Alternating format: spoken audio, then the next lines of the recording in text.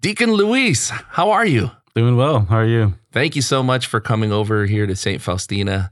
I know it's hot outside and you're wearing all black. That's true. So how have you been? I've been great. Just been hanging out at the seminary right now. We're done with classes, so just kind of been relaxing a little bit. Is this the calm before the storm? A little bit, yeah. This is like just the eye right here that I'm in. So it's less than a month before you're ordained a priest. That's right. Are you getting butterflies? I'm getting definitely something like that, yeah. It's kind of surreal, honestly. How many years has it been since you first entered the seminary? Since 2010. So it's been a while. It's been a long time coming. Yeah. Did it breeze by? In some ways, it does feel like it has, and in other ways, it has been too long. But, that just depends on the day and how I pray with it. Now, your full name is Luis Garcia. That's my full, name, I guess, if you want to go all technical. Yeah, please. Then it's Luis Miguel Garcia Ibarra. You were born outside of the U.S.? Correct. Where were you born? It's a little town called Pinos, Zacatecas.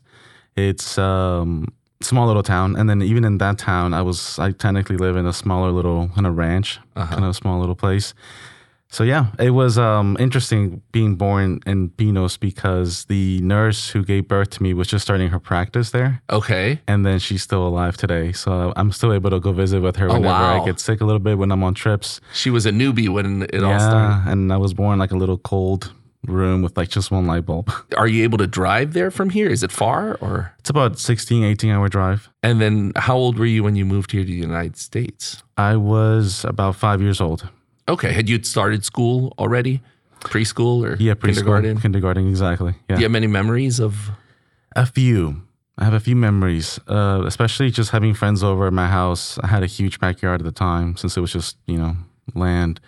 Riding bicycles, and my mom waking me up in the morning to go to school, making me like my licuado, which is just like a milkshake with just bananas. Oh, okay. Yeah. So that was fun. That was probably the most fondest memory I have. And I could still smell the food, the food that she would make in that kitchen. And it was really good. Yeah. And then so you moved straight here to Texas? To Houston? Correct. Houston, Texas. Okay. And what part of Houston?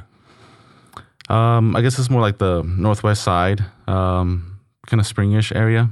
Okay. And did you always live there? For the most part. What was your parish there? I wasn't as involved at a parish at the very beginning of my, early, but I would go randomly to Prince of Peace. I started kind of going there for sacramental prep. Yep. So you were more of a casual Catholic family, not really that involved, but you'd go for the important occasions. Correct. And I think what added to that reality is we had just moved there, right? And so we didn't know what the Catholic Church looked like in America. Okay. Having it look so, dare I say, contemporary. So we were used to seeing it in a certain way aesthetically. And so when we found out that there was a church nearby off the freeway, off 249, we ended up going there and kind of made it our spiritual home. What parish is that? Prince of Peace. Oh, Prince of Peace. Okay, so your parents were kind of intimidated a little. Yeah, we just didn't know what to look for. Landmarks. Okay. Yeah, it was interesting. Wow, did they speak a lot of English when they? No, not at the beginning. That's a hindrance as well. Yeah, because you kind of get scared. You want to stay in your bubble a little bit. Mm-hmm. You went to school all throughout here in Houston. Correct. Public school. Your whole time when you were growing up, did you think that you were going to become a priest? I did not. Not at all. It was never my radar. I mean, just marriage. That's kind of what the only vocation that I was kind of exposed to or understood is like you are with your parents, and then one day if you want to leave the house, it's because you're going to get married. What profession were you thinking about when you were growing up? Business. I wanted to go into business, learn about business, how to create a business. I love to travel, so I wanted to do like international studies, international business as well, learn more about that, and that's kind of what I was gearing towards. So when did the first thoughts of becoming a priest enter your mind? I would say that came up while I was on mission trip in 2009 with my home parish, Prince of Peace. And so we ended up going on this trip, and it was a mission of presence, right? And in this mission trip, I remember just experiencing just a lot of feelings of consolation, a lot of experiences of God and the people. We always talk about the treasures of the church being, whether you think of it as, all the beautiful things that we have in a church, But really, the coffers of the church were there in Guatemala to me. Just the people, they treasure God and the faith so much, even in the midst of turmoil and war. So, how old were you at this point? I'm not very good with math. So I'm going to go with, let's see, I must have been around. Were you a teenager? High school? I just finished high school. You just finished high school. So all throughout high school, you had no idea of what you were, of the possibility of becoming a priest. It didn't even enter your mind. It did not. I did have a friend on my senior year. He was my best friend. We had talked about colleges. At that point, the college question came up, obviously, for all of us. And so it was like, so where are you going? And he finally told me, I'm actually going to go to University of Dallas. I'm like, cool. What are you going to do? I'm going to be a priest. It's seminary, Holy Trinity Seminary. Oh. And then from there, I was just like, hey, I'm Catholic. Like, obviously, we knew that, I guess. So tell me more about that. And then he kind of took me under his wing. He kind of really fostered that vocation, I guess you can say. I would call him once a week, right? And say, what did you learn this week? He would tell me all the philosophy and some theological things. And then he was like, okay, now it's time to teach you how to pray. So he would mail me like a little prayer pocketbook so I could have it in my pocket. And that's kind of how he started. He was like, you should also go to the Triduum, right, for Holy Week. Like, you should start doing these things. Which is funny because when I told him about the mission trip, he's like, I don't think you're ready for that. He said that? Yeah, he did. Because you were at that point sort of just like a casual Catholic. Correct. Just on occasions, not every Sunday. And then so this mission trip, how did you get into that? I was sitting in the pews, honestly, literally. I was sitting in the pews in the back somewhere, and I remember them talking about it, making an announcement. You know, we're going on this mission trip. There's an info session coming up. If you're under the age of 18, bring a parent or just come with somebody to get more information. Yeah. And I remember looking at my parents one day, and this is me, right, back then thinking, you know, these Christian Catholics, they just do all these awesome trips, and they travel the world. I love traveling. Like, I finally found this is so dumb, right? I found this connection of traveling. And I was like, I want to do that. I want to find out more about this. I want to go. Like, I think I'm 18. I can do these things now. This is cool. So it was more of the travel that appealed to you rather than the mission itself. Yes. I had no idea what the word mission even meant at the time. And boy, was I in for a treat. I went to that info session and I found out what it was. And I was just like, ooh, I am way in over my head. Like, this is not the crowd that I thought it was going to be. Like, it's not like a travel agency where you meet with people who are going to travel together kind of thing. No, it was talking about doing real things and real work about the faith. And it was a bit intimidating for me at the beginning. Were you imagining like people like backpacking across the, not certain parts of the country? I think I was thinking more, probably that, but probably a little bit more formal, just, being bussed over to certain places, kind of like pilgrimage of sorts kind of thing. Okay. Yeah. So you were imagining a pilgrimage, but it turned out you were headed to do a lot of work, huh? Correct. So who is this friend that talked to? Is he still in the seminary? He is not. So he did leave. He discerned his vocation outside as well. He was very influential for many years. And then eventually when I took a break as well, we actually ended up moving in together for the summer that I had just left. And then we realized, like most friendships, I guess, that you kind of grow apart. We had grown apart. We have kind of done enough. Yeah, that's interesting that, he goes into the seminary, but he discerns out. But maybe the whole reason, maybe God's plan for him to go in the seminary was him to influence you, to send you those prayer booklets and all of that. Yeah. That's very interesting. So tell us more about this mission trip. What was it all about? So it wasn't, I guess, what I would even now look at a mission trip of like going to build something or going to create projects of sorts. It was more of a mission of presence. So Guatemala had just undergone the civil war, and so they were just in turmoil. The Catholic Church kind of pulled out, and so they were kind of left without the faith or the visible signposts and people. And so, this is also just people who kind of were, a lot of these soldiers, a lot of the guerrillas kind of really killed off all the men as well, because they had all gone to war. Some atrocities against priests as well, huh? Correct. There was a lot of them who were being persecuted. The church was being persecuted, which is why the bishop had said, I need y'all to pull out. Wow. I mean, for the safety of the people. Wow. And so what ended up happening is everybody kind of went up to the hills. They hid in remote areas, and, years passed, the war ended, and they had nothing but just dead bodies around to bury. Wow. And so that was kind of what in some ways we kind of stepped into. By the time it was open again and safer for Christian communities to come in and evangelize, yes, we were probably one of the last ones to come back. We just didn't realize what the situation was. And so you had all these other Christian people, communities come in and, do their job. Yeah. And so then when we come in, we're just coming in again, full force, reestablishing where we were, letting the community know, hey, we're here. Which to our surprise, they were already doing a lot of catechetical things on their own. They kind of had built their own community of faith to foster what little they could remember and have. Yes. And we're talking people who are still indigenous too, people who still speak in their own kind of native tongue, indigenous tongue. So it was kind of interesting for me to do mission trip there because even in my being bilingual, English, Spanish, I would prepare a lesson plan in English, translate it into Spanish, and then that had to be translated once more into Quiche. Oh, wow. So that is interesting. So there must have been certain times where there was something lost in the translation because it's translated twice. Yeah, huh? I think so. Very challenging. I remember one time there was a question immediately, and I was speaking on discernment. I think it was occasion of discernment. And so one of the questions was in Quiche to my translator. And the question was, what is discernment? Can you please spell it again? So I think in some ways it's like, they got what they needed to hear. They got what little bit they were supposed to ask and be inquisitive about. So, but yeah. But it is kind of like a game of telephone, hoping that the other person gets what you're trying to say. Now, you said that there were dead bodies and all that. Did you have to do any of that kind of work? No. By the time I got there, I say that too just because when we get to these aldeas, these places where these people live, there are hills of just crosses and kind of makeshift cemeteries on properties. Wow. That's what I meant by like the visible, bodies in that sense. But yeah. Wow, that must be something else, just walking through that. What goes through your mind when you're walking through a community and that's been devastated like that? It makes you wonder how desolate they might be, how alone they might feel, how abandoned they might feel and be.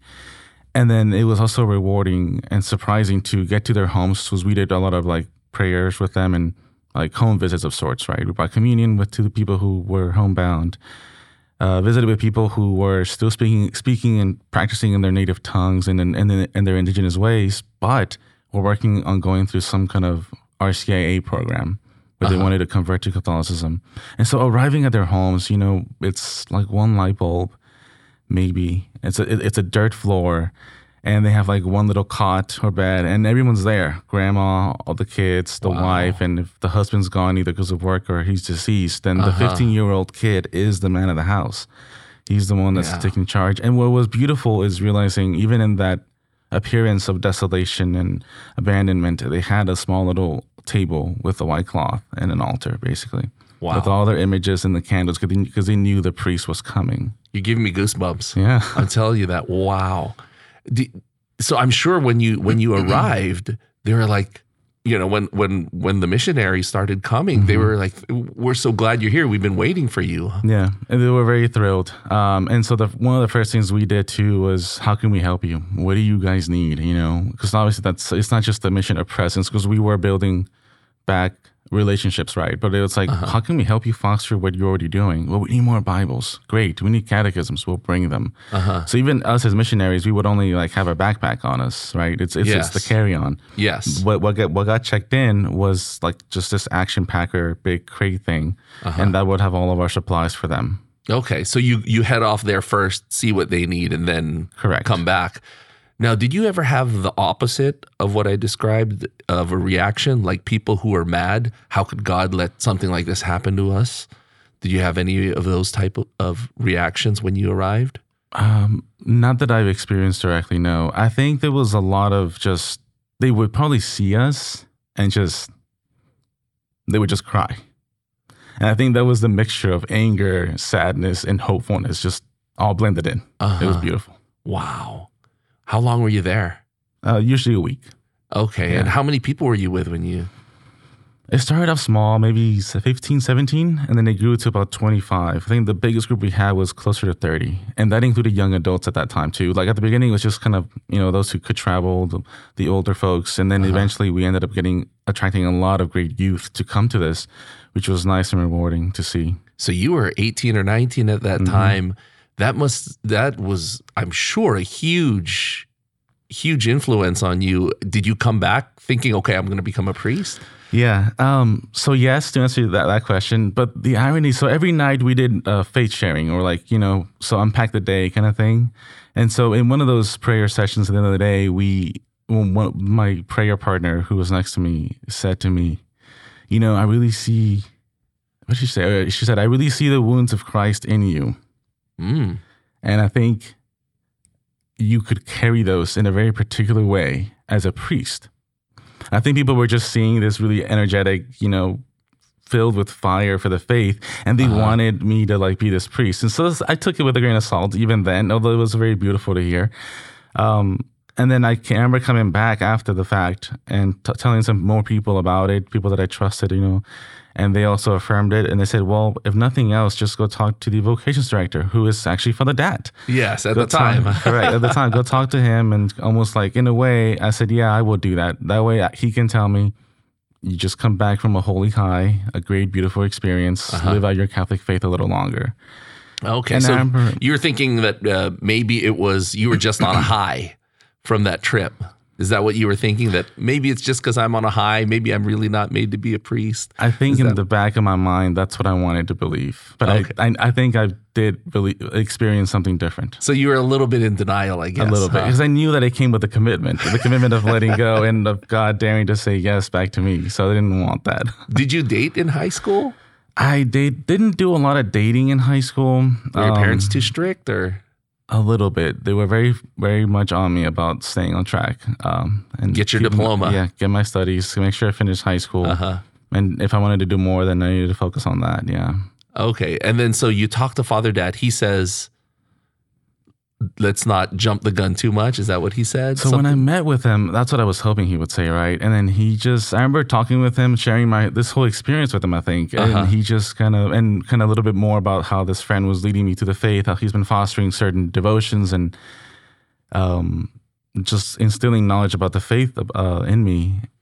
And I remember him just looking at me, he kind of nodded his head very slightly, like in an affirming way, and just kind of said, I want you to read this. It was like a little prayer pamphlet of sorts. It's a 7-day thing. I finished it in like 2 days.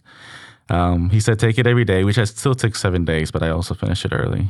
And just ask the Lord, do you want me to be a priest or do you want me to get married? Like have those both options hand in hand. And then he said to me, I don't know what it is about you, but I think you could move forward in this. And sure enough, after the 7 days were up and I met with him again, we talked about the prayer experience that I had, and he said, okay. He's like, again, I don't know what it is, but I think you're ready to move at least into the formation part of formal seminary. Did your parents know that you were talking to Father Dat? No clue. No clue. So when did you tell them that you were discerning the priesthood? Gosh, I think it was around Mother's Day. So around this time of the year is when I told them. I want to say I probably told them around June, but a friend of mine recently told me it was around Mother's Day. Was this before or after talking to Father Dat? Way after. By this point, I had everything lined up. My autobiography was done back in November, kind of thing. Like I had done everything already. Okay, so I was already accepted, actually. Oh wow! I was already taking all the steps. You went through all the tests and everything. And what was their reaction? Are you the only child? No, I'm not, but that might as well happen. My siblings and I are about 8 to 10 years apart. Okay. So in some ways, I was the only one that they were looking at, kind of thing. Okay. So they were all born here in the United States? No, just one of them, the youngest one. Okay. Joseph, yeah. So Sergio and I, my older brother, myself, we were born in Mexico. Okay. And so how they reacted was my mom just kind of felt like she was losing a child. Like I was just going to leave. Also, again, this is the same mentality of like, if you're going to leave the house, it's because you're going to get married and then you leave. It's not just to do, but even to go to school, she was kind of like, about it. She was uneasy. I remember asking her, I said, I'm moving to seminary. I'm going to be at the school. They're going to have laundry machines. I need you to please help me. How do I do laundry? And give me the basics. What do I separate? What's the logic behind it? How much do I use detergent-wise? Per load. And she said, oh, mijo, don't worry about it. You can always just pile all that clothes and just bring it back home and then I'll do it for you.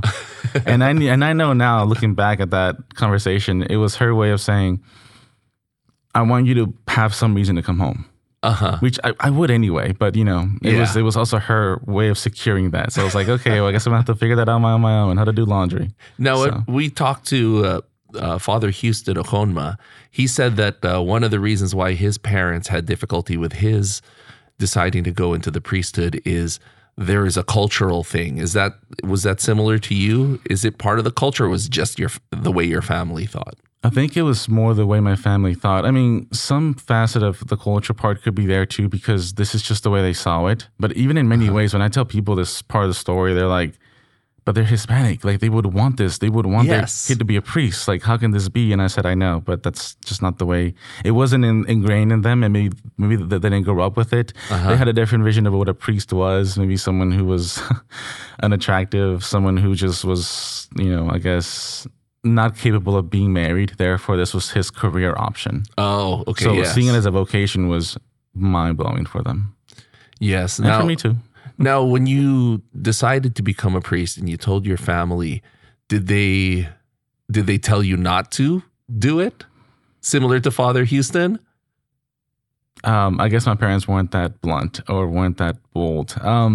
They were just, my dad was very disappointed, and my mom was just like, well, and in many ways, they both just kind of said the same things, but very differently expressed. They pretty much said, "You've been good. As you've been a great kid. We love you. You didn't give us any trouble. We didn't have to run down to the school, to the principal's office to do any disciplinary things, or go down to the courthouse as my other cousins would have done.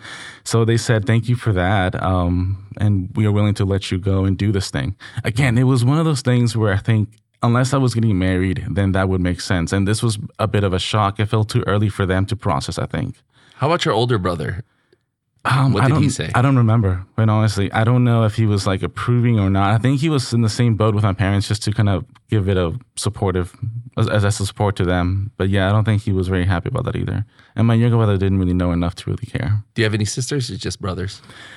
So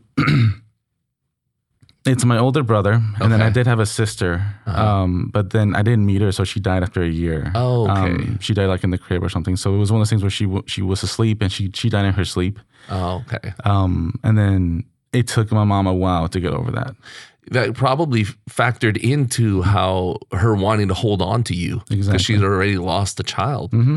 The reason why I asked about your siblings is because, maybe if you were the only child, then that's, it would make sense. It would, yeah. Or that if you were the only son, they'd want somebody to pass on the family name, but you have two brothers. Mm-hmm. So it's very interesting. But I understand now that you mentioned that your mom lost a child. Yeah. And the oldest one, Sergio, he soon after he got married, he had 2 kids. So I have a niece and a nephew, right? Once my niece came in the picture, because it was first my nephew, and then my niece came in the picture. Her world was just... It's all about the grandkids. And it's all about her. It's all about the girl that she didn't have. Oh, yes. The girl she didn't have. Like, this is like kind of like a surrogate type. And in that sense, she kind of let go of me more. She was like, do whatever you want. I mean, she didn't say any of this, right? Were you were already in the seminary? Oh, yeah. I was well in. Okay. Did they eventually completely warm up their whole family to that? Well, I can tell you that. So I did college seminary for 4 years, right? And my mom didn't go drop me off at the beginning. It was just my dad and my brother who dropped me off with all my stuff. Wow. In Dallas. She refused to go. She was busy, But she went to go pick me up when I told her I was just turning out and that I was graduating. So she was like, of course I'll go. So she went to that. And then, however, when I left for 3 years, and when I came back and I entered at St. Mary's Seminary, she actually did come. So you discerned out for a while. Mm-hmm. Did that factor in the way your family reacted? Did that factor into the reason why you discerned out? It was definitely a part of it. I think I was just doing a lot of growing and learning about myself in those college years, those 4 college years, learning about myself, learning about all these connections, right? Like why was she so adamant about me staying? Like, this is all stuff that I was picking up while in college, in prayer and direction. And I realized, like, I need to be at home for a while. I need to resolve something there. And even the idea of like leaving seminary hurt. I was like, I don't want to leave right now. Like, I don't want to do this. I don't want to take this break just to get this done. But, in prayer, God was just kind of telling me, like, you have to go. And you got to settle this, take care of this. Yeah, you can't move forward unless you take care of this. Wow. And so you graduated your 4-year philosophy degree, right? Correct. And where was this? So I did 2 years at University of Dallas, and then I did the last 2 at St. Joseph's Seminary College in Louisiana. Okay, so not here in St. Mary's. Correct. But I did not stay here, like my other converts. So what was it like going over there? To Louisiana? Yes. It was quite the change, right? It is Louisiana. It grew on me, but it was great. I love the just fullness of the culture. It was so rich in culture, and it is its own, but it was so good. It was very homey. It was very kind of like that had that southern comfort kind of there. It did remind me of home a lot, even though I was away from home. People just adopted me to go to their houses and stuff. So that was great to see, which I didn't get a lot of that at Holy Trinity just because it was different times and different setups. But yeah. Is this the same seminary that Luis Armas went to? Yeah, I remember him talking about it. He said he called it Catholic Hogwarts. He said when you drive up, it looks beautiful. Is that so? That's the same one. Yeah, when I was in seminary, though, at the time, we used to call University of Dallas Holy Trinity Seminary the Catholic Harvard of the West. Okay. And then we used to call Louisiana St. Ben's the Tabernacle of the South. Oh. So it's like, where would you rather be? That's cool. Now, during college, did you have any experience? Because some of our seminarians and priests have talked about quote unquote chalice chippers or cassock chasers, girls that are trying to land a seminarian and pull them away from becoming a priest. Did you ever run into any of those situations? Honestly, I think so. I'm someone who, whenever I'm processing through things, and those college years were big on that, right? I would say that I was a lot in my head, so I wasn't as aware of anybody doing that. Was I aware of beautiful women on campus? Yes, but once I got to St. Joseph's, it was all male, so like that kind of went away. But the first 2 years, yeah, it was a little difficult to kind of go to school and realize I wasn't like having breakfast with them or with the rest of the university community kind of thing, and not interacting with them as much, and knowing that there were boundaries and limits, and so getting used to that too. That was interesting at the beginning. Yeah. Yeah, because you have to follow a more strict schedule being in the seminary, right? You don't stay with the regular student population. Correct. We travel as seminarians like packs. We go up, we come down the hill. So you discern out. You decide to settle some business with your family. What were you doing, professionally during those 3 years? For one of those years, so it was 3 years that I was out. Yes. And in one of those, I worked at this equipment company. They rent out equipment for construction and big projects of sorts. So I actually had to get certified in, managing forklifts, boom lifts, like all those aerial lifts of sorts, just so I can move them from one location to the other within the property. And so all I did was I was the yard coordinator. So I would just move them, literally, I would move the material, the equipment from one side of the yard to the other, get it ready for, washing it down and getting it ready for the guys to inspect it, make sure it gets ready to go for the next project. Checking inventory and all that. Which was pretty boring. They used to call me easy money. Really? I would come in at a certain time in the morning and I would leave by 5, and they would always joke with me. It's like, what are you doing? I was like, oh, just this and this. Oh, what's going on? Easy money. I'm like, okay, well, I'm not going to debate that. It was like, if it was, I think I was getting $15 an hour. So. Okay. Now, you said you did that for 1 year. What about the other 2 years? I realized within that year immediately that there was still such a hunger for ministry. There was just part of me that was almost naturally created for this, or like conditioned for this for the past 4 years. And I didn't know what to do with it, And I remember talking to my coworkers who were a lot older, they're working in these shops and stuff. But I was talking with them, and there was always concepts about the faith, maybe not explicitly using the word God and religion, but there was this concept of like what they were searching for and looking for in their own everydayness, which I connected to what I knew immediately. So there was this hunger that started building. I couldn't take it after a year. Like a void. It was a void. It was like, this is not the job I would want professionally, right? So then, I mean, they kind of tell you sometimes, if you ever discern at a seminary, you should definitely not immediately go work at a church. Like get make sure you breathe completely away from that. And then eventually, you know, we'll see what happens, which is what happened with me is I ended up coming back to a church job. Where did you work? Yeah, I worked at St. Ignatius in Spring. So Father Norbert met with me. We talked about where I was at in life. And then one thing led to another. I kind of wanted to do youth ministry. I feel like that was more of my alley. I wanted to do that. I wanted to just work with the youth, with my own people. Kind of gave me that mission trip experience kind of back to a certain extent. And instead, he was like, well, all I have right now open is liturgy. Is assisting in like in liturgy. And I was like, I've never done that before. Like, it's not something that I would jump on and want to do, even though I was a seminarian, but I was still a college seminarian. So I didn't really care much for liturgy in that sense. So yeah, I was like, okay, well, I guess I'll take it. I'm pretty good at learning. And people have said that I'm like a sponge. I just kind of absorb new things. And if I'm open to it, I suppose I just absorb new things. And I learned the role, and it was quite the ride. It was quite the ride to work and experience ministry from that perspective. So 2 years of doing that. When did you realize it was time to go back into the seminary? After meeting with families, you know, who were grieving the loss of a loved one, because I would meet with them to plan their funerals, after having all these ministerial experiences of that sort, and even more so the baptisms, meeting with parents for baptisms. People would always tell me, my coworkers said, you were always most happy and most alive when you were at church.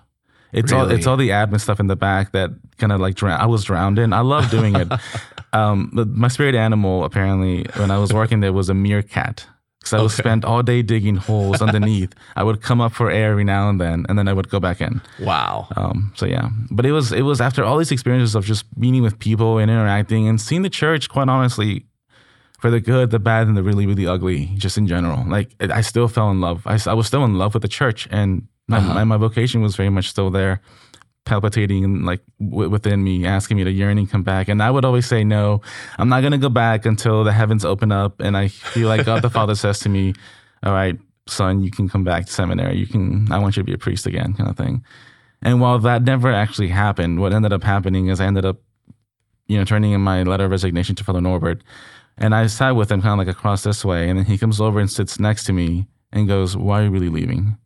And at that point, I was trying to hold it in. And then I just kind of said all these things. I was like, look, I'm just leaving because I just don't feel like this is where I want to be. There's something that I'm still yearning and longing for. This is like a 2-hour conversation, maybe 2+ hours of having this conversation with him. And then he asked me towards the end, what do you see yourself doing?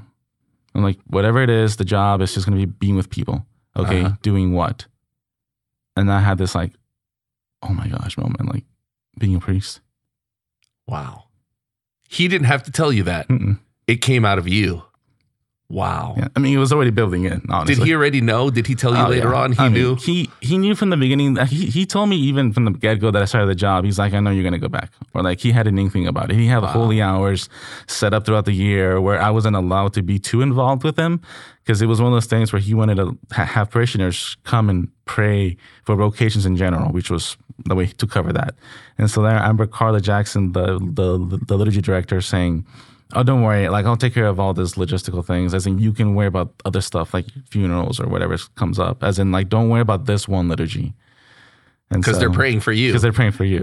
Yeah. Well, they didn't say that, but like, I kind of knew, and I'm just like, of course, I was just like, good luck. You know.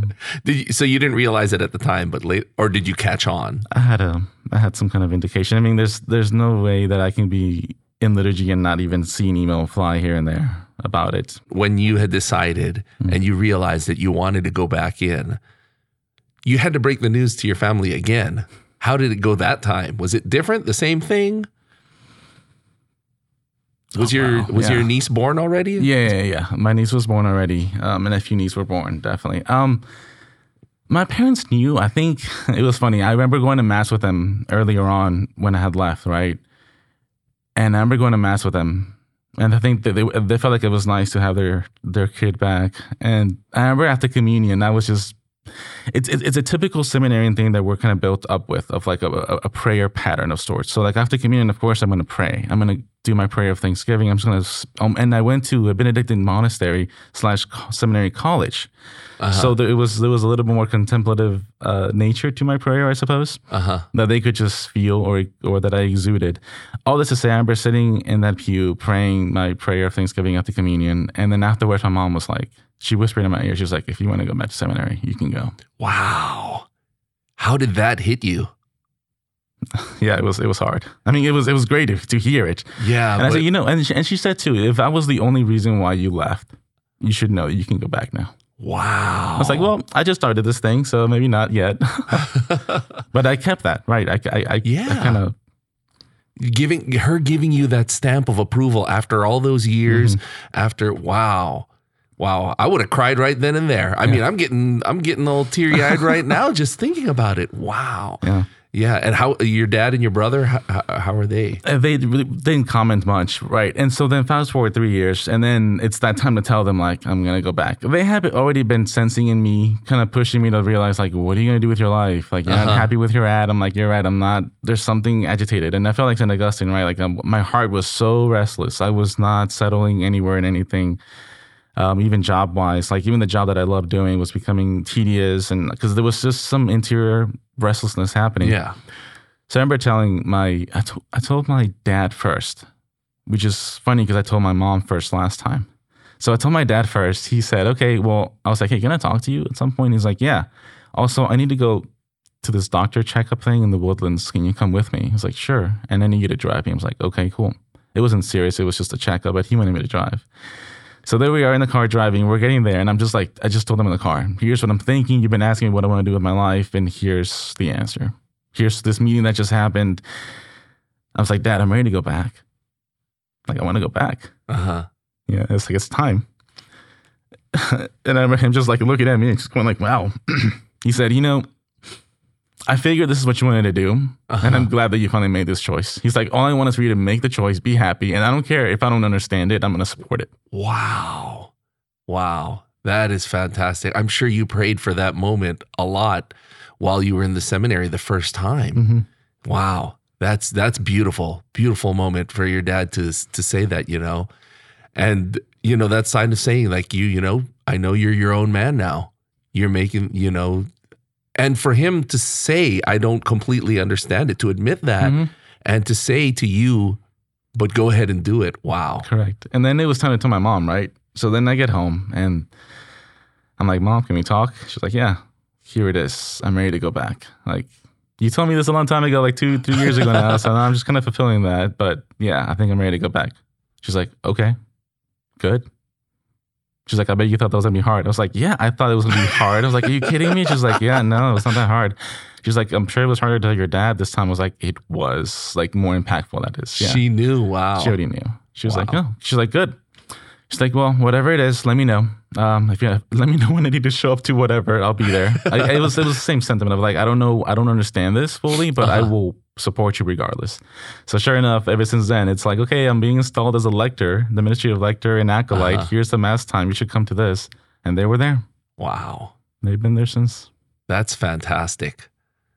And then you go into the seminary. Now, this time, I'm sure your attitude was a lot different because you've got the support of your family. Whereas the first time you go in, you're still kind of torn. Correct. It was definitely different. Having their support was very helpful. I think I was also a lot more assured of like, they told me from the beginning of my discernment in 2009 that whenever I leave seminary for something like this, that God takes my place. Like God takes your seat at that table, And it's true, but I didn't want to believe it or believe that could be enough for my parents. Like, yeah, I get that for most families, but not for mine. Like mine are really struggling with this. Like this is not going to be easy. Did you have any other seminarian friends that had similar issues? I think so, but at the time it was so, and maybe even now, I don't know. It seems more natural to speak of those parents who are supportive, and for that community to be created, than to have those who don't get the support from their parents and create a community out of that.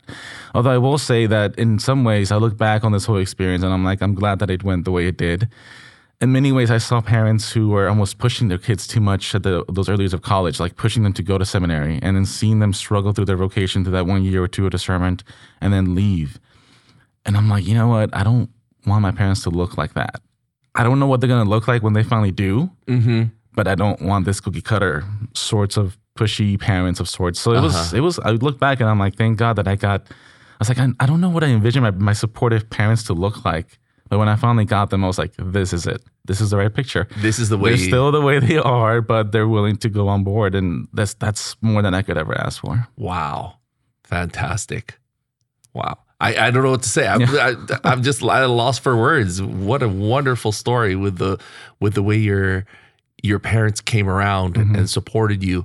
Now, looking at the next 4 years, I guess it was like a weight was lifted off of your shoulders when you go in. I was a lot more happy, right? There was a lot more joy. There was a lot more like almost like it was very surreal too to realize I am this happy and they are this supportive and they are still confused, but they're still supportive. They want to go on board with this. All they want is for me to be happy, and that was enough for me to hear too.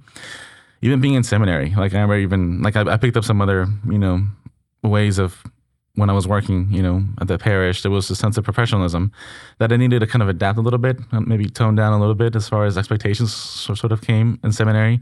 I shouldn't expect if I see like a piece of trash on the floor that the guys are going to just know to pick it up kind of thing.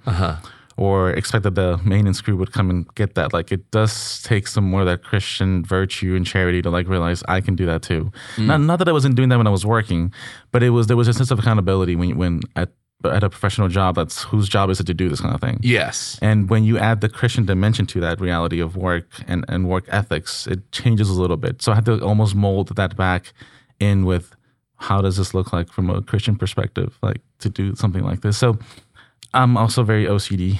I love having a clean room and a clean hallway. I feel like that was my kind of love language, which my classmates didn't know that until later on when I told them some of those ways that I express my love language for them is cleaning after them kind of thing, or like just kind of tending, make sure things are hospitable, they're set, they're ordered, they're ready to receive them. That's kind of what the message I want to get across to them. Did you pick that up from your family? Although my mom, I learned that actually last year in third theology. Like, have you seen the movie Coco? Yes. Okay, you know that one scene where like Miguelito, the little kid, and he's sitting at a table, and grandma's coming around with like the second batch of tamales. Yes. And he's like, here, have some more. And she's like, oh no, grandma, like I'm good, I'm full. And then she was like, what? There's this look of shock. I was like, I said, what did do you you just say to want me? more tamales? Exactly. And then he just goes, I'll have one more too. And then she puts, and I think he says, I'll have one more. And there's two that go on the plate. I didn't notice is that. Normal. Well, maybe it's two and then three go on the plate. I don't remember. We just thought about that. I was like, that's home. Whenever I'm home, my mom's like, do you want more food? I'm like, yeah, I'll have more enchiladas. That's great. Here's 3 more. I'm like, I didn't say 3 more. I want 1 more. But okay, I'm going to eat it. All this to say, like, I realized that was kind of me too. It's like, the love language for me though, I received it with food from my parents, from my mom especially. So the way I'm translating that is my cleanliness, like my OCD-ness. I can be tamed enough to show it as a love language. So yeah, that's how I kept, like, communal restrooms were immaculate. You can ask any of my converts. Yeah.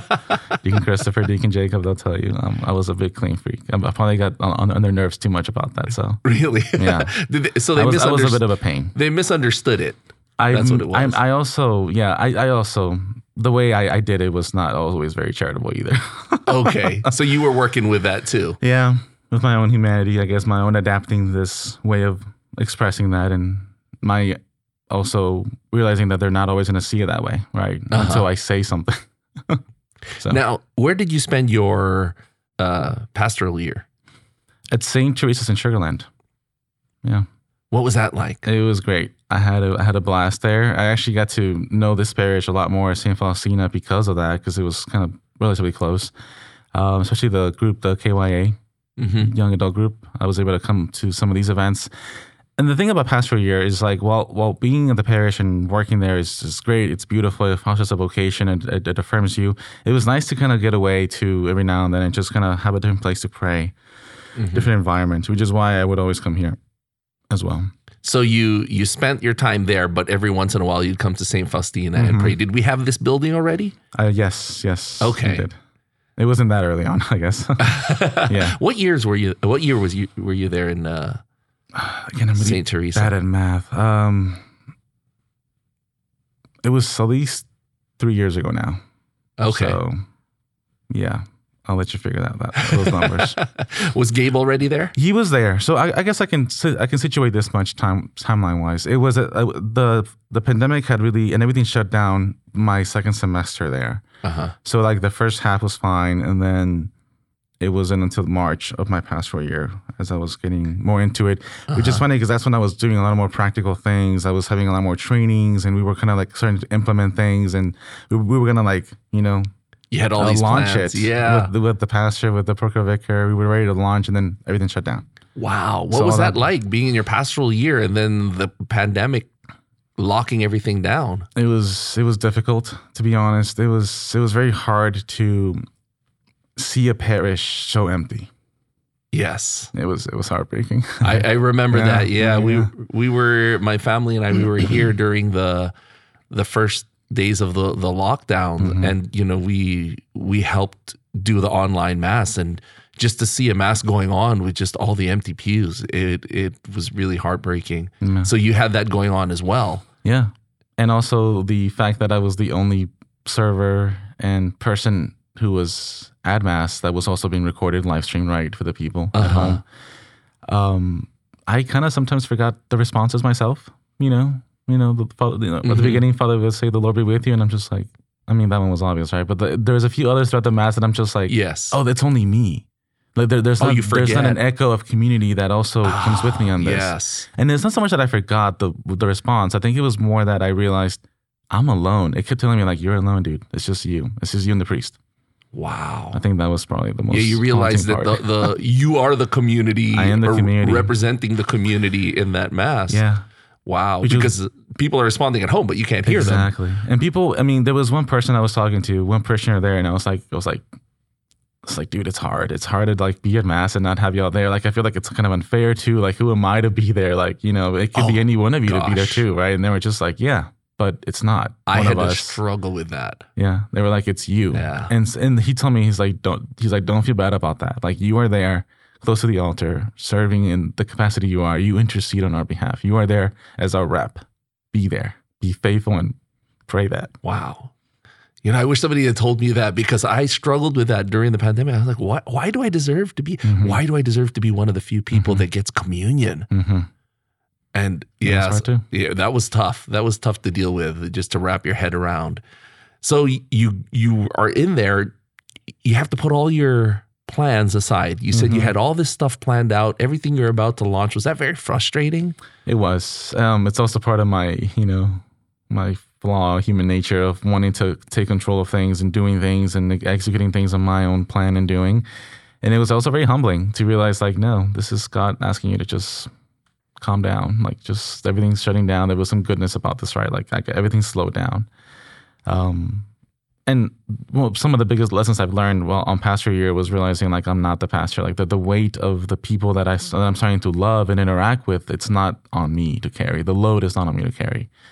And if the pastor seems it right to do one thing or another, I have to just support that vision, Now, the deacons who were deacons at that time, the transitional deacons at that time, they were stuck at the seminary because of, quarantine. They didn't, were you stuck at St. Teresa and not able to go back to St. Mary's? I was committed to St. Teresa's. Yeah, I think stuck is not a good word. No, sure. No, it's fine. I think I was definitely I wanted to stay there. I wanted to stay at St. Teresa's. I knew that we were doing, like, we had all this food in our St. Vincent de Paul pantry, and they were like, it's going to go bad. We should just see who needs it, who is unable to go out of their homes. And we're like, let's do it. Let's get so there was a volunteer who was with me. We rode in his large van and loaded the whole van with all the stuff, and we got instructions through email on how to do it. I had to be inducted or signed on to the official St. Vincent de Paul Society of sorts in order for me to do this work. It's kind of funny. Anyway, so we went. The parishioner had some contact information for some people, so he just kind of spread the word and called them up, got their addresses, and it's like, hey, we're going to swing by your house and drop this off. And some people were very receptive of seeing just somebody from church, right? Like, yes, you're here. I'm like, yeah, the church is here. We're coming to you just to give you some food. Yeah. It's very small, but also very meaningful. Some people were in tears. Obviously, it was kind of cool to see that. Yeah. Others were a lot more weary, which is normal. So we would leave because you're scared by the door, and we would just kind of back up, and they would ask us to either come close or they would just keep a distance and really, really express how much they love us, but they can't. They just didn't know. Because this was the early days of the pandemic. This is the early. When no one knew anything about anything. Right. I think I was even afraid I even just touched the doorknob on the way out. I remember the other Provicar in residence at the parish, at the rectory, would come out every now and then. Like, you could just see him open his door and just kind of, you hear the spray going on, and he was wiping down the doorknob. So it was kind of interesting. And then we all eventually settled into it. It became what it was, but it was difficult. Now, you went back to the seminary after not being able to launch some of those things. What was your attitude going back into the seminary after your pastoral year? Yeah, so it was nice to be able to have done the work. The work was kept in storage and files in my own computer, so it's not like it just went completely to waste. I did everything from flyers to, succinct reviews with the pastor on what norms and protocols and for communion, and it was things like this. It was just day-to-day things. I kept all these things, and I kept a copy of that there as well. So coming back to seminary, I just kind of kept all these things in my computer. And so my attitude was like, it just feels like I didn't have closure, right? Because even though things were starting to open up slowly, not everybody was coming back at first. So my pastoral year ended and I didn't really have closure. It was just kind of like, and then he left. And the funny thing is, if I just fast forward really briefly, I end up being assigned to my deacon parish for this last year at the Co-Cathedral. And so there was a deacon at the time who was at the Co-Cathedral, 2 years ago.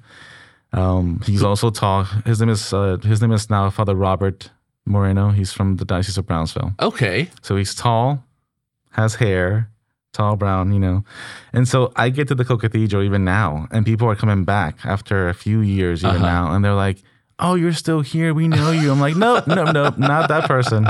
But that's okay. I'm not Robert. But yes, he's gone now. He's a priest. This is actually good news for you.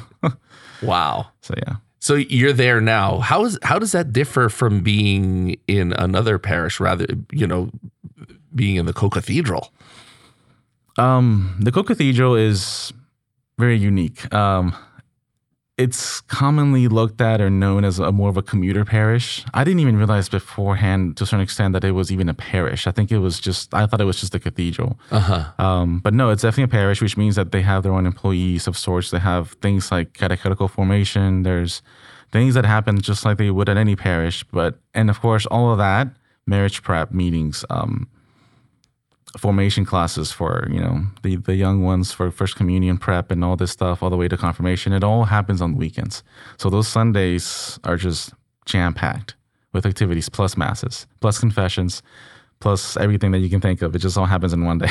During the week, it's people who work downtown, but at the weekends, it's the people who live in that area. There's some people who most of them live outside the downtown, and they commute in for mass. Oh, okay. I don't even know what the daily crowd looks like, because I wasn't there for daily masses, but it was the weekends when I would see a more constant flow of people who have made the Co-Cathedral their home, or who have been there since the old Co-Cathedral was just across the street, across the block. So it was nice. And having spent summer in Galveston doing the propedeutic program with Father Richard, was nice to kind of get this historical kind of walk of sorts, journey, to start in Galveston, where it all began, where the church began, in Texas at least, and then kind of come at it from, I'm there, I saw the history, I saw all those churches, and then now I'm going to go to the Co-Cathedral where it continues on. Did you ever think about maybe they could send me back to St. Teresa because they have an unfinished business there? I mean, maybe. I hope so. I would want to go anywhere, honestly. I can't be biased about where I would want to go. For your diaconate year. That was never in my radar. I think that was told to me kind of pretty soon on. Like, that's not where I would be going back to. Yeah. Yeah, they want to spread you around, expose you to different parishes, I'm sure. Did you ever think, why couldn't I have gone to a different parish rather than being in the Co-Cathedral? I almost went to Our Lady of Fatima in Galena Park. It's kind of in the middle of nowhere, but it's close to the ship channel. And the irony of having to go to Our Lady of Fatima is that that was my first summer assignment in 2010. as a seminarian. You know, like I did my 1 year, and then in the summer you're assigned somewhere. Yes. And that's where I was assigned. I was just assigned to be at that parish. And I remember that the pastor at the time, Father Vicente Agila, had just started there, like at the end of June/July. So whoever received me left, and then it's funny, I don't remember that pastor that much. It was kind of a weird situation. Anyway, I ended up there. I ended up at this parish, and it was so cool to see this new young priest come in as previously vicar at St. Cecilia's, coming in as pastor for the first time. And he had been there this entire time. And so it was so nice to kind of reconnect with him after many years. Wow. After St. Teresa's, actually. After St. Teresa's, I ended up being that summer at his parish. And then I got COVID and I had to recover back at St. Teresa's old rectory. But I remember just meeting with Father Vicente. Like, we would have those late night dinner talks, and I'm just like, how was your day? Like, and I was just like, I was like, I really want to pick your brain. You can stop me whenever you want. But like, what was those 8-10 years like so far? Because that's how long I was in seminary. It's like, how has this whole time been for you? What are some of the challenges? What are some of your maybe successes? And where have you maybe failed? Not to like to criticize, but like where did you think you didn't do so well? Or what didn't work out? What did you find most helpful, most useful? It was so nice to just kind of see him open up too. He was very like receptive. He was very vulnerable at many times, at some points and times. The man has a lot of energy for days. Like, he keeps a very, very strict regimen of like working out. Like during this pandemic summer, he would always work out. It was like clockwork. We would pray morning prayers as a community. We would have masses, the three of us. It was myself and Deacon Christopher who were there. So did you work out with him? No. So he had his own little exercise equipment in his garage, and so he was doing that. Every now and then I would go and like go for a walk or just run around the area, or not. So I found other ways to, I guess, stay healthy mentally, I guess. That's cool that you kind of saw him as a mentor that way, seeing him twice, early on in your discernment and then later on. And so why didn't you go there? Why'd you go to the Co-Cathedral There instead? was a need. The Co-Cathedral, the only Spanish-speaking deacon, or the only other Spanish-speaking deacon who was there, had just kind of retired. And so they kind of wanted someone else to go. I think Father Jeff had expressed a need for more help. And so Father Richard just kind of found it prudent to be able to go there, especially since Our Lady of Fatima already had a deacon, primary deacon assigned to the parish. They were pretty set. And it was pandemic time too. There wasn't a whole lot going on either. So he just felt like it was better for me to go to the Co-Cathedral and do my year there. Now, you say you speak Spanish. Are you completely fluent? I'm pretty fluent. Every now and then it's a little rusty, so I have to kind of get it out. But for the most part, I can speak it, yeah. Can native speakers discern, differentiate between you and somebody who, who's like a native speaker? I think so. Like, especially when I'm in Mexico, like it just comes out like nothing. Oh, it becomes more natural. Oh, yeah, absolutely. And even when I'm here with people, it takes me a little bit, like a sentence or two. When I'm warmed up, it's done. But the problem every now and then that I encounter is using big words, I guess, because I don't use big typical words, because I'm thinking them in English and then I got to translate. So that's kind of how my brain works, is I'm translating as I'm speaking in English into Spanish, which makes it just a little bit harder to do on-the-spot Spanish homily that's only in English, which I did challenge her to do that at the Co-Cathedral. Oh, boy. I said, I'm going to do an English homily written out, and then I have to translate on the spot, just to see how that would look like in the future if I ever had to be put in a situation where I had to do that. Wow. When you're, you're pressed for time and you don't, that's tough. It is. It was a little challenging. It was fun to do at the same time. It was affirming to realize, like, that's really good to know that I can still do something like this. I even ended up doing, like, my grandmother's, when she passed away, I ended up going to Mexico. We did like the novena and the prayers and all this stuff. And they looked at me because I was going to be a priest, right? Like they're like, oh, well, you can do it. Tú puedes hacerlo. I was like, okay, cool. So I did it. I led part of the rosary / prayers. And even my parents were my formators abroad, because they said, you were a little rocky at the beginning. You need to just ground yourself in that confidence. Like it's in there. Just know that you know it. And then once like day 2, day 3 happened, they were like, you got so comfortable with it. You were just, it was just natural to you to just pray in this language. That's and awesome. I think that's also part of it, right? Like I grew up learning about the faith in English. I grew up learning as in like really, really expanding my knowledge of it in English. My prayers, my pocketbook of prayers was only in English. I knew basic Spanish prayers, don't get me wrong, but like my spirituality and devotions were Spanish, but everything else was English, knowledge, text. So doing a homily, that was a little harder, right? Because I can't just translate the same, even conceptually. Now, since you're bilingual, was there any thought of sending you to the Vatican to study, because sort of how they sent Father Joseph? Was there any talk about that? No. I think my grades told them otherwise. So yeah, I was a pretty average person. Like again, it was a lot going on emotionally, I guess, on my own person.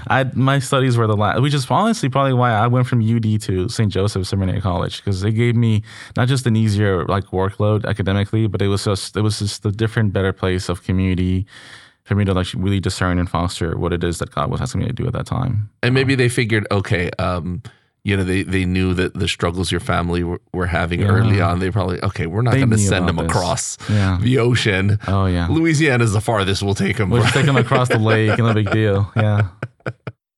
Now that you're practically done with the seminary, let's talk about life in the seminary, because we've talked, this is something we ask all of the seminarians. I heard. In terms of pranks. Yes, here we go. And the childishness and, just guys being rowdy and all of that. Have you been involved in any of those pranks? Masterminded? Been on the other end of it. You've been pranked. I've been pranked. It was once, it wasn't anything major. Again, I'm very OCD. I'm a very clean, organized person. I think you know maybe where I'm going with this. So that some of my friends, and I had this like bunk bed system in my room. We used to stay in these smaller rooms now, but this is before the new dorm. We call it like the little matchbox, So they're tall, but they're very skinny. Okay. So the only way to go is up, So like I got this bunk bed system going that somebody gave me. I inherited it from another deacon who had left. And so the bed was up there, and at the bottom was just like a desk area. Anyway, okay. So all this to say, like my mattress was just like off of it, hanging, flying out somewhere else. They had put a bunch of like toilet paper in there, and they had put all my stuff was just out of order. And also, it also didn't take a whole lot to get to me, because for me, like if I have like 3 pillows in a certain order in my bed, they were just like out, or like inverted. The sheets, like everything was just out and everywhere. Drawers were just open. And like layered out open, and it was a mess. It was a mess. I hated to be in my room. I was like, and even the rug, like my little carpet was like off centered, and I'm just like, it drove me so crazy.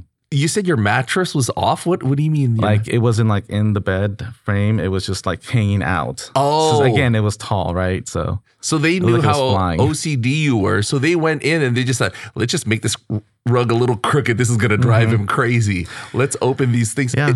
So it wasn't huge, but it was driving you nuts. Oh, it worked. Trust me, it did the job for me. I wasn't mad. I actually did laugh with them. They also kind of primed me by sending me a picture. Like it was a proud selfie of all of them in my room as a mess. So that was just like, what is happening? Whose room are you in?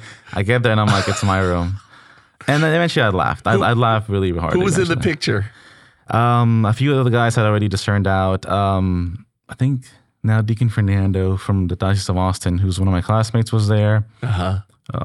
Another friend, his name is Jeffrey Yashik. He was there. Nick Aparicio. I can't think of the rest of them. I have to find the picture again. But those were the biggest. That's funny how they just did these small things and it drove you nuts. It's a small house. Like, how to get to each other, and how to hit those nerves. So, yeah. I mean, they didn't have to do anything crazy like wrap things in plastic or anything that some people do, wrap everything in tinfoil. Nope. They just moved a few things and they're like, this is going to drive them crazy. That's hilarious. And so eventually I became someone who spent a lot more time with the community in seminary. So my door would be always open. So every now and then one of my classmates would always like go in my room just slightly, because my bed was by the door, and would just like knock the pillow over. And I would get to my room, and I'm just like in my room trying to work, and then I turn around, and I'm like, why is this down? This is bothering me that it's down, or like this was moved off center. I've learned to tame that a lot more. Don't get me wrong. Like I've learned to let go of a lot. You can literally ask my formator, because this year I got to do, my house job was flowers. So it was altar flowers. Okay. Which I was like, I did gardening during the COVID when I came back in that third year when we were in lockdown at seminary. I love getting like working like that, getting my hands dirty, digging holes, kind of thing. Like this is cool. I can like meerkat, right? That was some sort of animal. I'm like a meerkat. Yeah. I'll dig holes. I will learn about this. I will learn how to propagate a plant. Like this is kind of cool because I was limited to going out and getting new stuff. So when they said you're gonna do altar flowers now, and I'm like, I have no idea how to do this. This is not at all the same. Yes, I could be creative, but like this is not the same. I don't know how to keep them like in one place like that and create whateverness. Like no, I learned how to do it, and then there were days when I would be really frustrated with it, and other days when I would eventually. My formator was there in the sacristy when I was working, and he's like, how's it going? I was like, you know what, this thing has fallen, like it has knocked over twice already. I've used already 4 blocks of foam. I'm done. And I remember one time it was also kind of falling over again. And I just held on to it with one hand. And I remember looking for something like just to hold it in place. I found a knife. And I just like stuck the foam and stuck it all in together, and it worked. And that's when I realized, oh, I can let go of this. Like this is not. And sure enough, I would just put it on the altar. I wasn't worried about like, is this rose on the left side matching with the other right side on the tabernacle? Like, is it symmetrical? Also, that's how OCD you were. That's how OCD I could have been and was, I guess, yeah. So that was a lesson for you. I let that go immediately because flowers challenged me to realize we grow and we do things differently, and they blossom at different times and they die at different times. And I'm like, well, I'm not dealing with you for more than a week. So once I put water in your little pot thing, we're done. When you become a priest, do you think that the parishioners or the staff, or the acolytes and the deacons and the altar kids are going to say, "Oh, it's Father Luis. He wants everything perfect. We got to make sure everything's in the exact right place"? That's a fair question. I hope that they might say that, yeah, but I hope that they're not tormented by that question. Okay. I hope that I can instill a more relaxed, hey, I'm not expecting you to do this for me. I can do this myself if I'm going to do it. Like, don't think that it's on you to do it. Yeah. Because this is also just kind of part of the way even I was conditioned back at St. Ignatius. Father Norbert is also very meticulous and very particular, which is good to have at a parish.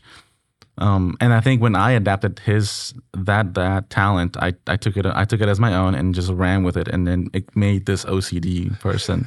So I remember always when we would have our chapel, it was these wide doors, and the Paschal candle had to be right in the middle of the line of when the 2 doors met. Okay. So I was always very careful to do that, and I remember even Father Norbert would come in and would adjust that. So it's like I can let go. It's okay. Now that we're looking forward to your ordination, have you thought about what parish you'll end up at? Wherever the Lord wills, I guess. I really have enjoyed my time at the Co-Cathedral. I've had such a great mentor in Father Jeff Bain. He's just been really good. Like, he's just put a lot of trust in me, I think, and he treated me like a cleric. He treated me like an adult, like a confrere, like one of his own kind of thing. He gave me a lot of independence, and at the same time, he did give me a lot of work, which I don't regret. I remember telling him one day, he told me the other day I had most of the masses. I was preaching at them. I had both group baptisms on a Sunday, and I had the 5:30 mass, that Sunday evening. And then we went back to his office, and then he's like, "How are you feeling?" I was like, "I am spent. Like, I am so tired right now." But I did say, so I was like, but honestly, also I want to just add to that.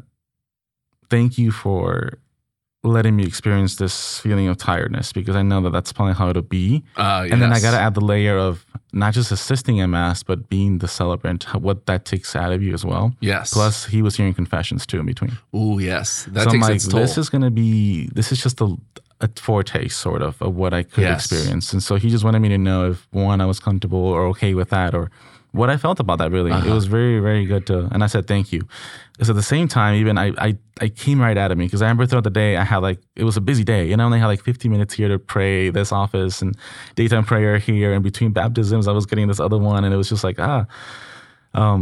after masses and between masses, I was getting morning prayers, I have to get this said, I have to get this prayed. But also the people that come to me after mass, they give you so much reasons to pray for them. And so you're like, great, if I had no motivation to pray, because sometimes we don't want to pray, the people come to me with their needs and what they want me to pray with. I'm like, great, I will offer up my praying of this office or readings of the Psalms with their intention in mind.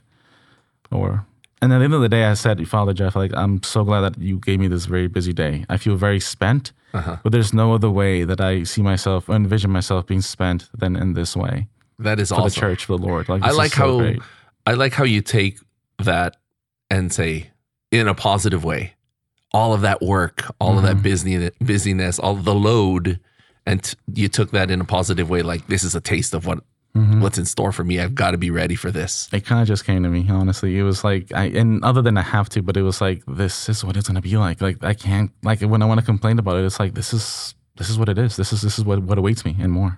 This is what I signed up for. Here's so much goodness. Like, at the end of a Sunday, I don't just want to, like, go golfing or like go do whatever. Not that there's anything wrong with that, but like, I don't just want to do that. I think people expect their priest at the end of a Sunday to just spend time in prayer still, like continue praying, praying for them. And while that prayer could look like, just sitting in your lounge chair, taking it all in.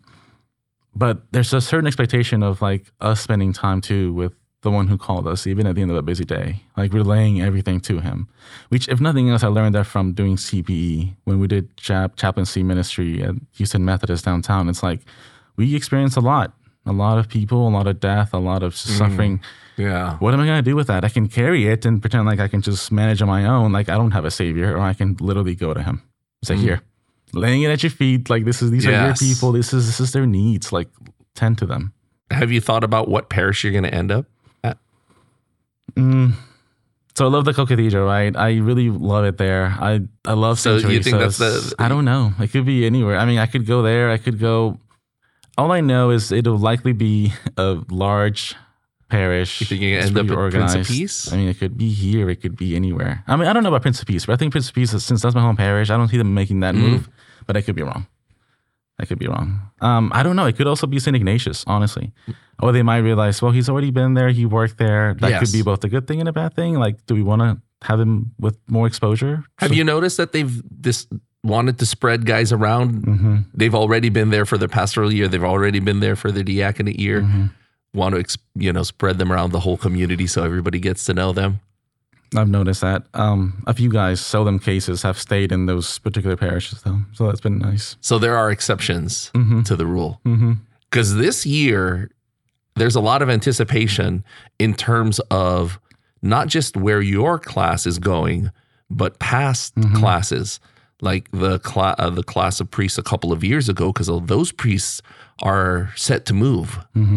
Father David Michael's class, a lot of them are set to move to different parishes. Their time's pretty much up. Yeah.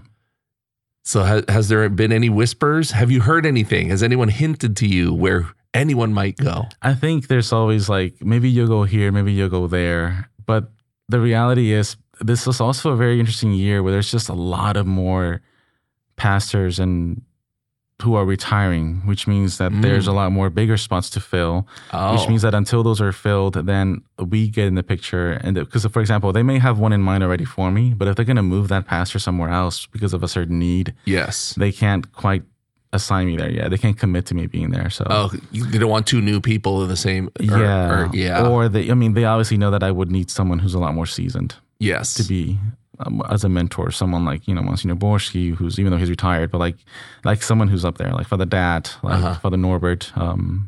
Since you're pretty fluent in Spanish, you thinking they're going to send you to community with? I can tell you that much. Even in my interview with the Cardinal, he said, you can be assured you'll be going to somewhere where you'll be using a lot of your Spanish. So I said the same thing to him. Majority Spanish-speaking that's what he said. Community. He also said that the statistics of the diocese, like more than half of them are Spanish-speaking. Yeah, that's true. So that's also where he was deducing his argument or his hint at me of going somewhere where I'm going to use it a lot. I mean, here at St. Faustina, there's a big Spanish-speaking population. Yeah. So it could be anywhere. St. Teresa's has a big one too. Co-Cathedral is kind of small, but we'll see. But it can grow. So we'll see. Very interesting. Now let's talk about your ordination day itself. We've talked to some of the priests that have been on the show. When you're there during your ordination and you're laying prostrate, what's going to be going through your head? Gosh, man, yeah, that's a good question. Are you going to think about those times, the whole journey that you had with your parents? You're going to think about the time that you discerned out and coming back in? Mm-hmm. Is that what's going to be number one? I think I'm going to carry all that in my heart for sure. It's going to be part of what's going to be beating down on the marble floor there, right? It is all that reality, because I'm recalling the experience of diaconate too, having done the same thing. There was a lot that was going through my head. I really just asking the church, praying with the church, interceding for me for this future ministry that I'm being called to, and sharing in. I remember specifically like when Cardinal laid hands on me. There was a certain weight, and I was like, oh, he's really like laying on me, like he's really putting his weight on me. But also, the way I describe it, it's like it was almost him transferring his sense of authority or power of sorts to be with the people and deal with them in this diaconal way, right? In diaconate ministry, as a way to say, here, take this load and go and serve in this capacity. Mm-hmm. So being prostrate, it's going to be this probably feeling of, other priests have said this too, and I think I'm going to feel this too. This feeling of like unworthiness, of like this is it's come to this point, and I don't know that I'm still worthy of doing something like this. Honestly, even at this point, yeah. Like in the sense of like, it's not so much me doing the church a favor. It's more like God doing me a favor by calling me to this vocation, in which I will be, hopefully, go to heaven and get people that come with me as well in the process. Looking back at your time at the seminary, what will you remember the most? Looking back at my time in seminary, I think I'm going to remember the late night conversations, the late night runs to Whataburger, cramming in for exams, but like the experience of that, like the conversations that we've had, the moments of encounter with the Lord are going to be big too. Whether it was things that happened in the hallway and conversations with people that I interacted with, and especially being in prayer. Those are the two things I think I'm going to remember the most. Right after your ordination, do you have weddings and baptismals and stuff to take care of? Have you been already booked for that month after? Some people have asked me to baptize their kids, and even my own cousin was telling me, I'll wait till you're a priest. I was like, you can do it now. But anyway, nothing official, nothing in any books, because I don't know where I'll be. I don't like to plan ahead that much in that sense. So just catch with him. Once ordination happens, I'm going to catch him and then figure out what my new assignment will allow me to do and time-wise. But there's people who are excited about that. There's people even in Mexico. So I'm going to go do a massive Thanksgiving back in my hometown. Oh, that would be fantastic. And so there's going to be this entire thing that's going to happen, which at that point I've kind of like Father Houston, because I was able to go to his first mass, and his reception was very lively and culturally huge. It was just bursting with culture. I'm going to be in Mexico, and I'm going to be riding in. They told me this already. I have no say in this. I'm going to be riding in on a horse at the entrance of the town. Wow. Yeah. Probably with cassock or something, I don't know. But depending on boots, very likely boots. With people who will meet me at the entrance of my little hometown. And people from across the other towns, the neighboring towns, are going to hear about this. So they're also going to be there. They're going to have like a banda, so like a lot of instruments and like music playing. Wow. Processing me into my first. And they told you this. You have to be on a horse. They told me this already. Yeah. Well, I said, it was like, what are you going to do? Like put me on a horse or a donkey? And they were like, that's a good idea. I was like, oh, dang it. I just gave you something to do. Because I was being like sarcastic. I didn't think they would actually take me up on that. And they were like, and then sure enough, like in the next day, my dad was like, guess what? You're like my compadre found the horse. He's very docile, so he's not gonna like whatever. And he was like, then don't side saddle. I was like, I'm not gonna side saddle on a horse. Like, I mean, I've never been on one, but like, I'm not gonna side saddle either. Calm down. So they're like, yeah, it's gotta be a big horse. You're a pretty big guy. I know, right? It's gonna be enough to carry me. That's true. How tall are you? 6'2". 6'2". There, see. Mm-hmm. And so I'm going to be processing it with all these people. And there's this banner with my face on it, which I was like, I really don't want my face on a banner. It's like, why am I welcoming myself? But whatever.